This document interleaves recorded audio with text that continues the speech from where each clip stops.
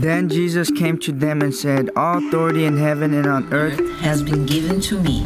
Therefore, go and make disciples of all nations, baptizing them in the name of the Father, and the Son, and the Holy Spirit, teaching them to obey everything I have commanded you.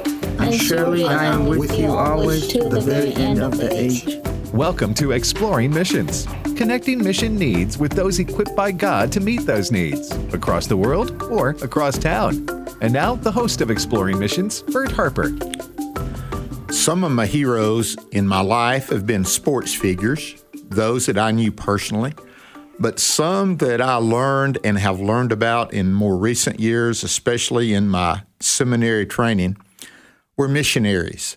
They really did become heroes of mine as I would see them and what they would do and how their desire to please the Lord, to carry the message of Jesus Christ around the world in obedience to the Great Commission. They still challenge me today, even though they're gone on to heaven.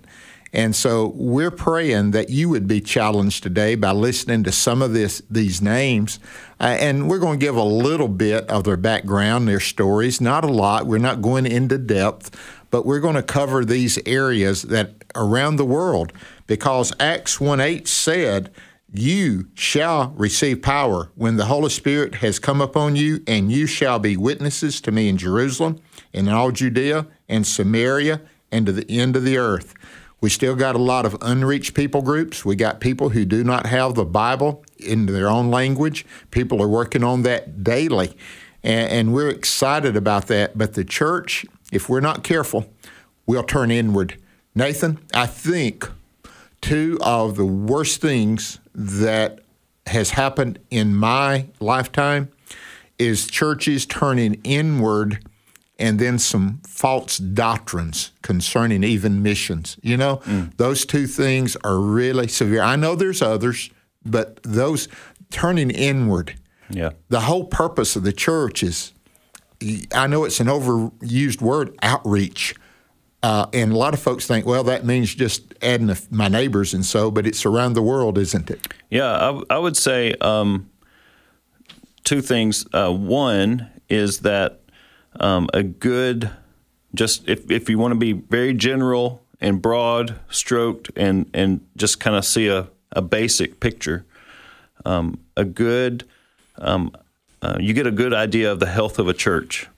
And you could say one local, its own church, one church specifically, or you can say the church in a specific society, like the church in America or the church in the West, or if you want to broaden it out that much. But you could say a good picture of health for that church is whether they are focused inward or outward. Agree. And the more inward focused a church becomes, I believe, the less healthy it becomes. Do you think you can identify that by looking at the budget? Yeah, you can see how much money is spent inwardly or outwardly, externally. You could see, you could check a calendar and how busy a church might be doing things that, again, you would say is an inward focus or an outward focus. You could hear messages being preached and lessons being taught, and you can notice that. Like, are they measuring seating capacity or sending capacity? So where's the focus? Is it inward focus or outward focus? And so that's one thing. And then if there is a bit, and it might be a lot, but it might be a small bit of outward focus, then drilling down deeper into that. So, all right, they have a little bit of a missions focus or an emphasis or whatever. It might be like, a Mickey Mouse ear stuck onto the main, like here's the main thing is is this. It might be most churches in the West, it's about the worship gathering, and they'll put most of their emphasis on that Sunday morning hour or whatever, the weekend gathering. And then everything else is like a program or something that's stuck onto the side, a smaller appendage, like a Mickey Mouse ear. They're not part of the pie. Right. They're just kind of, other folks do this, Yeah.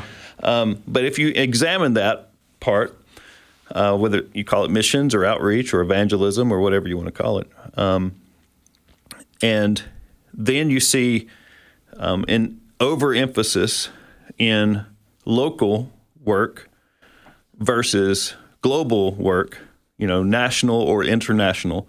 If there's, like a big discrepancy between, like, we're doing outreach, but it's all like right here. And for some churches, that's even a point of pride. Like, we're about our community. We love our community.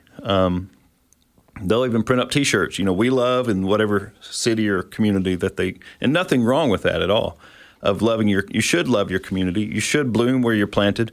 You should seek the peace and the prosperity of the city that God has put you in, but not at the neglect of the millions and billions around the world who have not yet heard the gospel of Jesus Christ. Well, you and your son recently went on a trip into Africa, and we've done 2 programs concerning those. And it opens your eyes, absent from the mind, we hear it, but when we see it firsthand. Yeah. So we see our needs firsthand in our church. Oh, we need new pews. Oh, we need a parking lot with the potholes filled. We need a new sound system. We need. You see that. Yeah. And we're not saying it's not a need. We're not saying that. And the key word you do is neglect that other part that we're to. It says under the uttermost parts of the world. And that's not always convenient, is it? No, it's not convenient at all, and it goes against our own selfish human nature. But to neglect the uttermost and to neglect those who have not yet heard the good news is really, I believe, to ignore and go against the Holy Spirit and what He's trying to move the church to do. It's going against His nature. And he left heaven to come to earth, didn't he? We serve a missionary God. Amen. Amen. And how can we worship a God whose desires for all to worship Him? We can't. How can we worship Him completely if we are not doing what He sent us to do? Okay. With that in mind, I want to go back, and it's a part. I wanted to set this up. Heroes. And I just want to share a few of mine that were missionaries, and we can talk about this. And if you want to find more, just write the name down, and you can research it. There's books about them, many places you can find out about them. So the first one I want to start out with is the Apostle Paul. Okay. Okay. I know it's the years ago. Kind of cheating there. I know I am, but he was on a missionary journey when he got a call to go to another part to do missions. Okay. You catch what I'm saying? That call that he received while he was in what is modern-day Turkey, to go across and to go into modern-day Greece. Yep. From Asia to Europe. Changed the world. Yep. I mean, everything that people talk about, quote, Western civilization, it really started there because the gospel took root in a way there that changed the world, especially, we would say Europe. So today when we hear people talk, this Western civilization is a white man's, no, it was stemmed because of mission work going into these areas and seeing the difference that it made in people's lives, of their health, of the whole society. Yeah. And so I do start there. I don't apologize, but it was easy to see. But I think some people don't know the significance of what took place on that, quote, Macedonia call. Yeah, that's a good point, that Paul was not, quote, unquote, a white man, Right. He was Jewish. Exactly. And as a missionary, basically to the white people.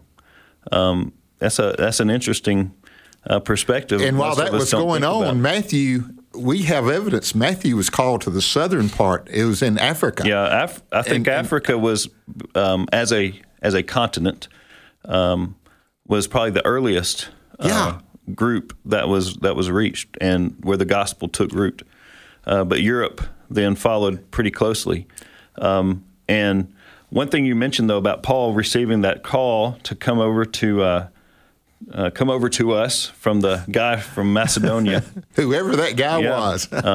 Some people believe it might have been the Philippian jailer that Paul later got to meet. But regardless how that happened, it's an important. I think it's the most important aspect for a missionary on the field. Even so, we think about God calling missionaries from a state of whatever normal life was like before the call came, right? To the mission field, and so they go. They're obedient and they're sent, and they go and they arrive and they start doing mission work, whatever that looks like. And then they've done it, right? That's what we kind of think. But I believe it's just starting for that missionary, for that family, for that person living, has responded to the call. They've got to be even more responsive while they are on the field. Yes. And so I think the number one task of a missionary is to pray and seek God and listen for the Holy Spirit. That's the number one missionary task, is to listen for what God says to you. And it might be a daily thing where, okay, God, what do you have for me to do today? Here's what I have on my agenda, but my agenda is open for change. You lead me, and I'll follow you. And so I think Paul was like that, and that's how the gospel came into Europe, was from an obedient missionary who was listening to the Holy Spirit. With that in mind, I'm going to turn our attention to Africa and Dr. David Livingstone.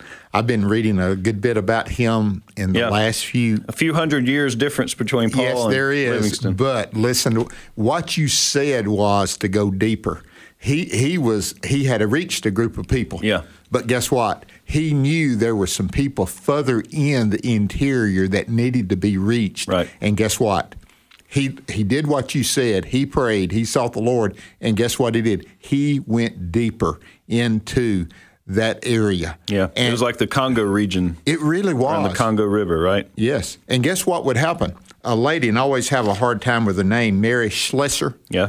She read about that, and guess what she did? She heard about David Livingstone, and she went there as a single woman, not married, but she gave her life to that. From Scotland, and she'd had a rough upbringing. Her dad was not saved. He was a drunkard, but God called her out of that atmosphere, put her down there, and guess what would happen? She would do the very same things. The tribes she went to, most of them, if twins were born, they felt that was evil, and they didn't know which one was evil. They didn't know which one was Satan and which ones was God's, quote, and they would have both of them to be killed. She adopted over 300 of those girls, of those people. And by the way, sorry to interrupt, but just so we know, that sort of practice still happens in places. Still in day. And not just in Africa, but in Africa, West Africa specifically, you'll still see child sacrifice based off of some superstition or animistic belief of just not knowing truth and no one to go and share that truth to them. But sorry, didn't want to interrupt. No, but yeah, that was exactly right. But Mary Schlesser changed so many lives. And the reason that came up is after you said Paul he was on mission trip, and then God called him further into it. Both of these, David Livingstone and Mary Schlesser, both the same thing, Nathan. Mm-hmm. They were doing a great work. So that was in Africa, and a lot of work still going on in Africa. You know that. You saw some of it firsthand. David Livingstone, you brought him up, and his was probably the first missionary biography I ever read when I was younger, and just the struggle that he would go through to be obedient, to take the gospel to the was it him that said the smoke rising from thousands of huts and villages on the horizon would draw him? Would draw him, and he'd go toward that. Yes, it was. I was reading that recently. Well, let's go to Asia for a minute. Okay. And when you think of Asia, besides Russia, and we're not going to China and India, those two. In China, you can't think about but Hudson Taylor. Mm-hmm. Hudson Taylor, 50-something years of his life there, over 800 missionaries would come because of what he laid out. And schools started over maybe 30,000 people that they can identify that came to Christ under his, not counting what's happened from generation to generation. Right. But Yes. Hudson Taylor, China Inland Mission, and he had it made where he was, but the call to go to China was so real that he would follow it, and he changed the world. This guy changed the world. And speaking of China, you and I are both raised Southern Baptist, and every Christmas they'd have the Lottie Moon Christmas offering. But here was Lottie Moon, another single woman who felt the call of God and would go to China, and through her, and she was one of those, I think, that packed her belongings in a casket. That's what they did back then, wasn't it? And they weren't looking at coming home on furlough. They went to invest the entire life. Blows me. You can see why they're heroes. Yeah. I mean, you just can't help but believe that. And so Lottie Moon would basically starve herself to death to feed others. And what would happen? Well, the Shantung revival would come out of that with people like Bertha Smith, and all of this work is in China. And today, I know China and the government, the communist country, is evil. We get that. But the people who were there, many of them are followers of Christ even today. And it's basically because of these guys and these ladies and their work, isn't it? Yeah, the beginning of that, and then through persecution from the Mao revolution and communism taking such a strong stand and root against Christianity, and the underground church there in China, through their witness and their work, you could say, if you ask where's the largest movement of the gospel in the world, you'd point to China. You would. Amen. Amen. And so it's there's still work to do there. There's still work. And it's dangerous and difficult work, and it's made more difficult in the last few years. Yep. But God's still sending people. God's still moving among His people. He is. India is another part of that, and I can't help but think of William Carey and others that would leave their comfort in England, and they would go to India and translate the Bible, the New Testament, into the language. He was a linguist, and he is amazing. No proper training, but yet his ability to translate just wasn't he changed the world. A cobbler? He was a cobbler. Made shoes. Yeah, made shoes. And how beautiful are the feet of those? His feet were beautiful to carry the gospel. But that is in Asia. North America, I can't help but think about the Pilgrims. I mean, just their whole purpose for coming. Yes, they wanted religious freedom, but when you read the Mayflower Compact that people don't read very much anymore, their purpose was missional, wasn't it? Yeah, they had that. They had the sentness about them. They understood that they had been sent by God wherever they were going. They didn't know exactly where they were going. They didn't know what they were getting into. But when they got there, they knew what they were to do. Yeah, that's right. Another one that I came in, it's a little like David Brainerd. Although he was from here, his mission work into the Indian, Native American territory was so real. Yeah. And I mean, he died early on. He developed tuberculosis by being with them. And yet his heart was for them. Yeah. And they said, and not just for their spiritual well-being and their souls, but for, honestly, for their human rights. He really did. Yeah. And he did that. And everybody saying, you got to come back and get well. He said, no, that's not my calling. My calling is to carry the gospel. And was it 30 years old when he died, if I remember correctly? Yeah. Yep. And so in South America, now, again, mission work's still going on there. I have several friends that's in South America. Matter of fact, when I was dealing with, I knew God had called me into the ministry, and I thought, well, God, I'm willing to go. I'm willing to be that missionary. I thought, well, it'd be Argentina. But I had a friend that I went to college with, and he and his wife spent their lives in Argentina. I said, okay, I was willing, but the Lord had it for them. But Argentina, I can't help but think about Jim Elliot and Nate Saint. 1955, 1956, here's this group of 5 guys that God's called into one place, and guess what they want to do? They already had moved into that area. They were already doing mission work.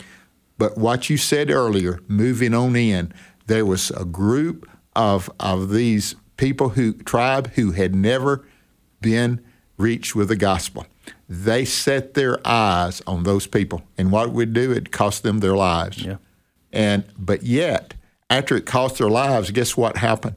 In place of people not volunteering for the mission work, they had more people volunteer to be missionaries after their death than any other time in American history. Yeah. They responded. And we know the rest of the story. That tribe that would kill them, the gospel was reached by them by his wife Elizabeth, Nate Saint's sister, Yep. and they would go and live among them, and their lives were completely changed. That is the power of the gospel. And mission work, do you see why these are my heroes?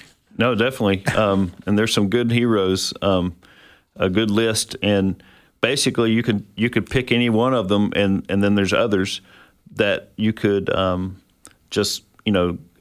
you could probably find articles.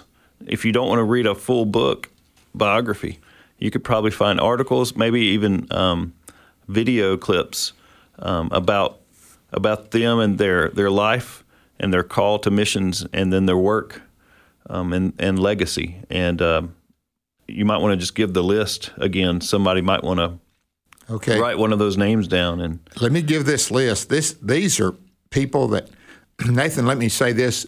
One of the first books you wrote or read was David Livingstone. And find books. There's books about many of these people. Read their stories. Hudson Taylor, again, what a great man, to Asia, to China. Lottie Moon, she was a lady that gave her life to carry the gospel. David Brainerd, his story is amazing. A short life, but a life that changed. It changed really, especially New England, but it changed America during that period of time. And then in South America, it was Jim Elliot, his writings, and his wife is the one that would carry the story as she would write those about the work that was done there. And the book that changed my life was Through Gates of Splendor. She wrote that book, and it's the story about these 5 missionary men and their wives and them going into this territory, them giving their lives, and then she and another lady going back. And guess what? Elizabeth took her daughter with her to live among those people.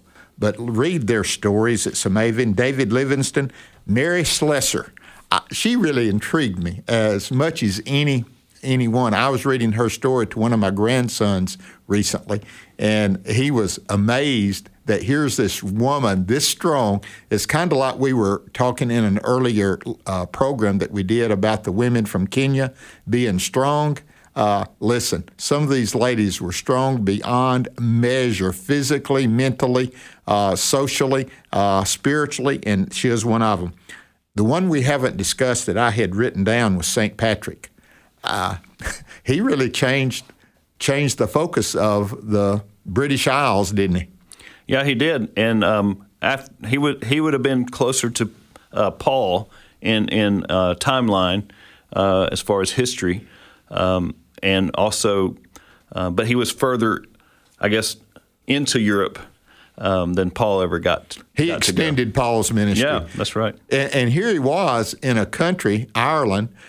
He wasn't Irish. He was from Britain, and he was taken prisoner and taken to Ireland, and then he escaped, and he goes back. He gets saved, and guess where he goes back to? Where he was taken as a slave. Yeah. Yeah. And you know what? That made me think of a Bible story in the book of Philemon. You remember the Apostle Paul wrote to Philemon. It was about a slave that Philemon owned. Now, we don't know why he was a slave. It may have been because of debt, because he said, whatever he owes you, I'll repay. But guess where he went back? After he escaped there, he went back there after he got saved. Sounded a little bit like St. Patrick. Yeah. You know what I mean? Yep, that's right. And so Patrick would take the gospel to into Ireland. And I don't think there was anything to do with snakes in the real story, but it was everything to do with Jesus and the good news. It really did. Now, the continent that we and of course not talking about Antarctica, is Australia. And I don't know that many that started out in Australia, but I've met several of my people that I've known, I should say it that way, that has gone to Australia in recent years and trying to strengthen the church in Australia, because it kind of was off the beaten path. The Aborigines that were there, then the people that came and settled it. But the mission effort goes forth. Yeah, one interesting thing you could kind of do your own research on is the story of how the Maori people in New Zealand came to hear the gospel. I won't get into it because I'll probably get a lot of the details wrong. But basically, there was a vision that the chief of the tribe had about people coming to share good news with them. And sure enough, God would later send missionaries to the Maori people. A lot of mission work through history, as you read about it, can be complicated. These are real people with real of their own personal issues, and there was even, you can mix in depending on the era and the time. There was some colonialism mixed in with some of that, and there was a mixed bag, good and bad. Overwhelmingly, though, was the good done through these heroes, men and women, and how God has sent them out. I just want to throw one person in, going back to Asia. The latest biography I've kind of picked up and begun reading was a lady named Isabel Kuhn. Yes.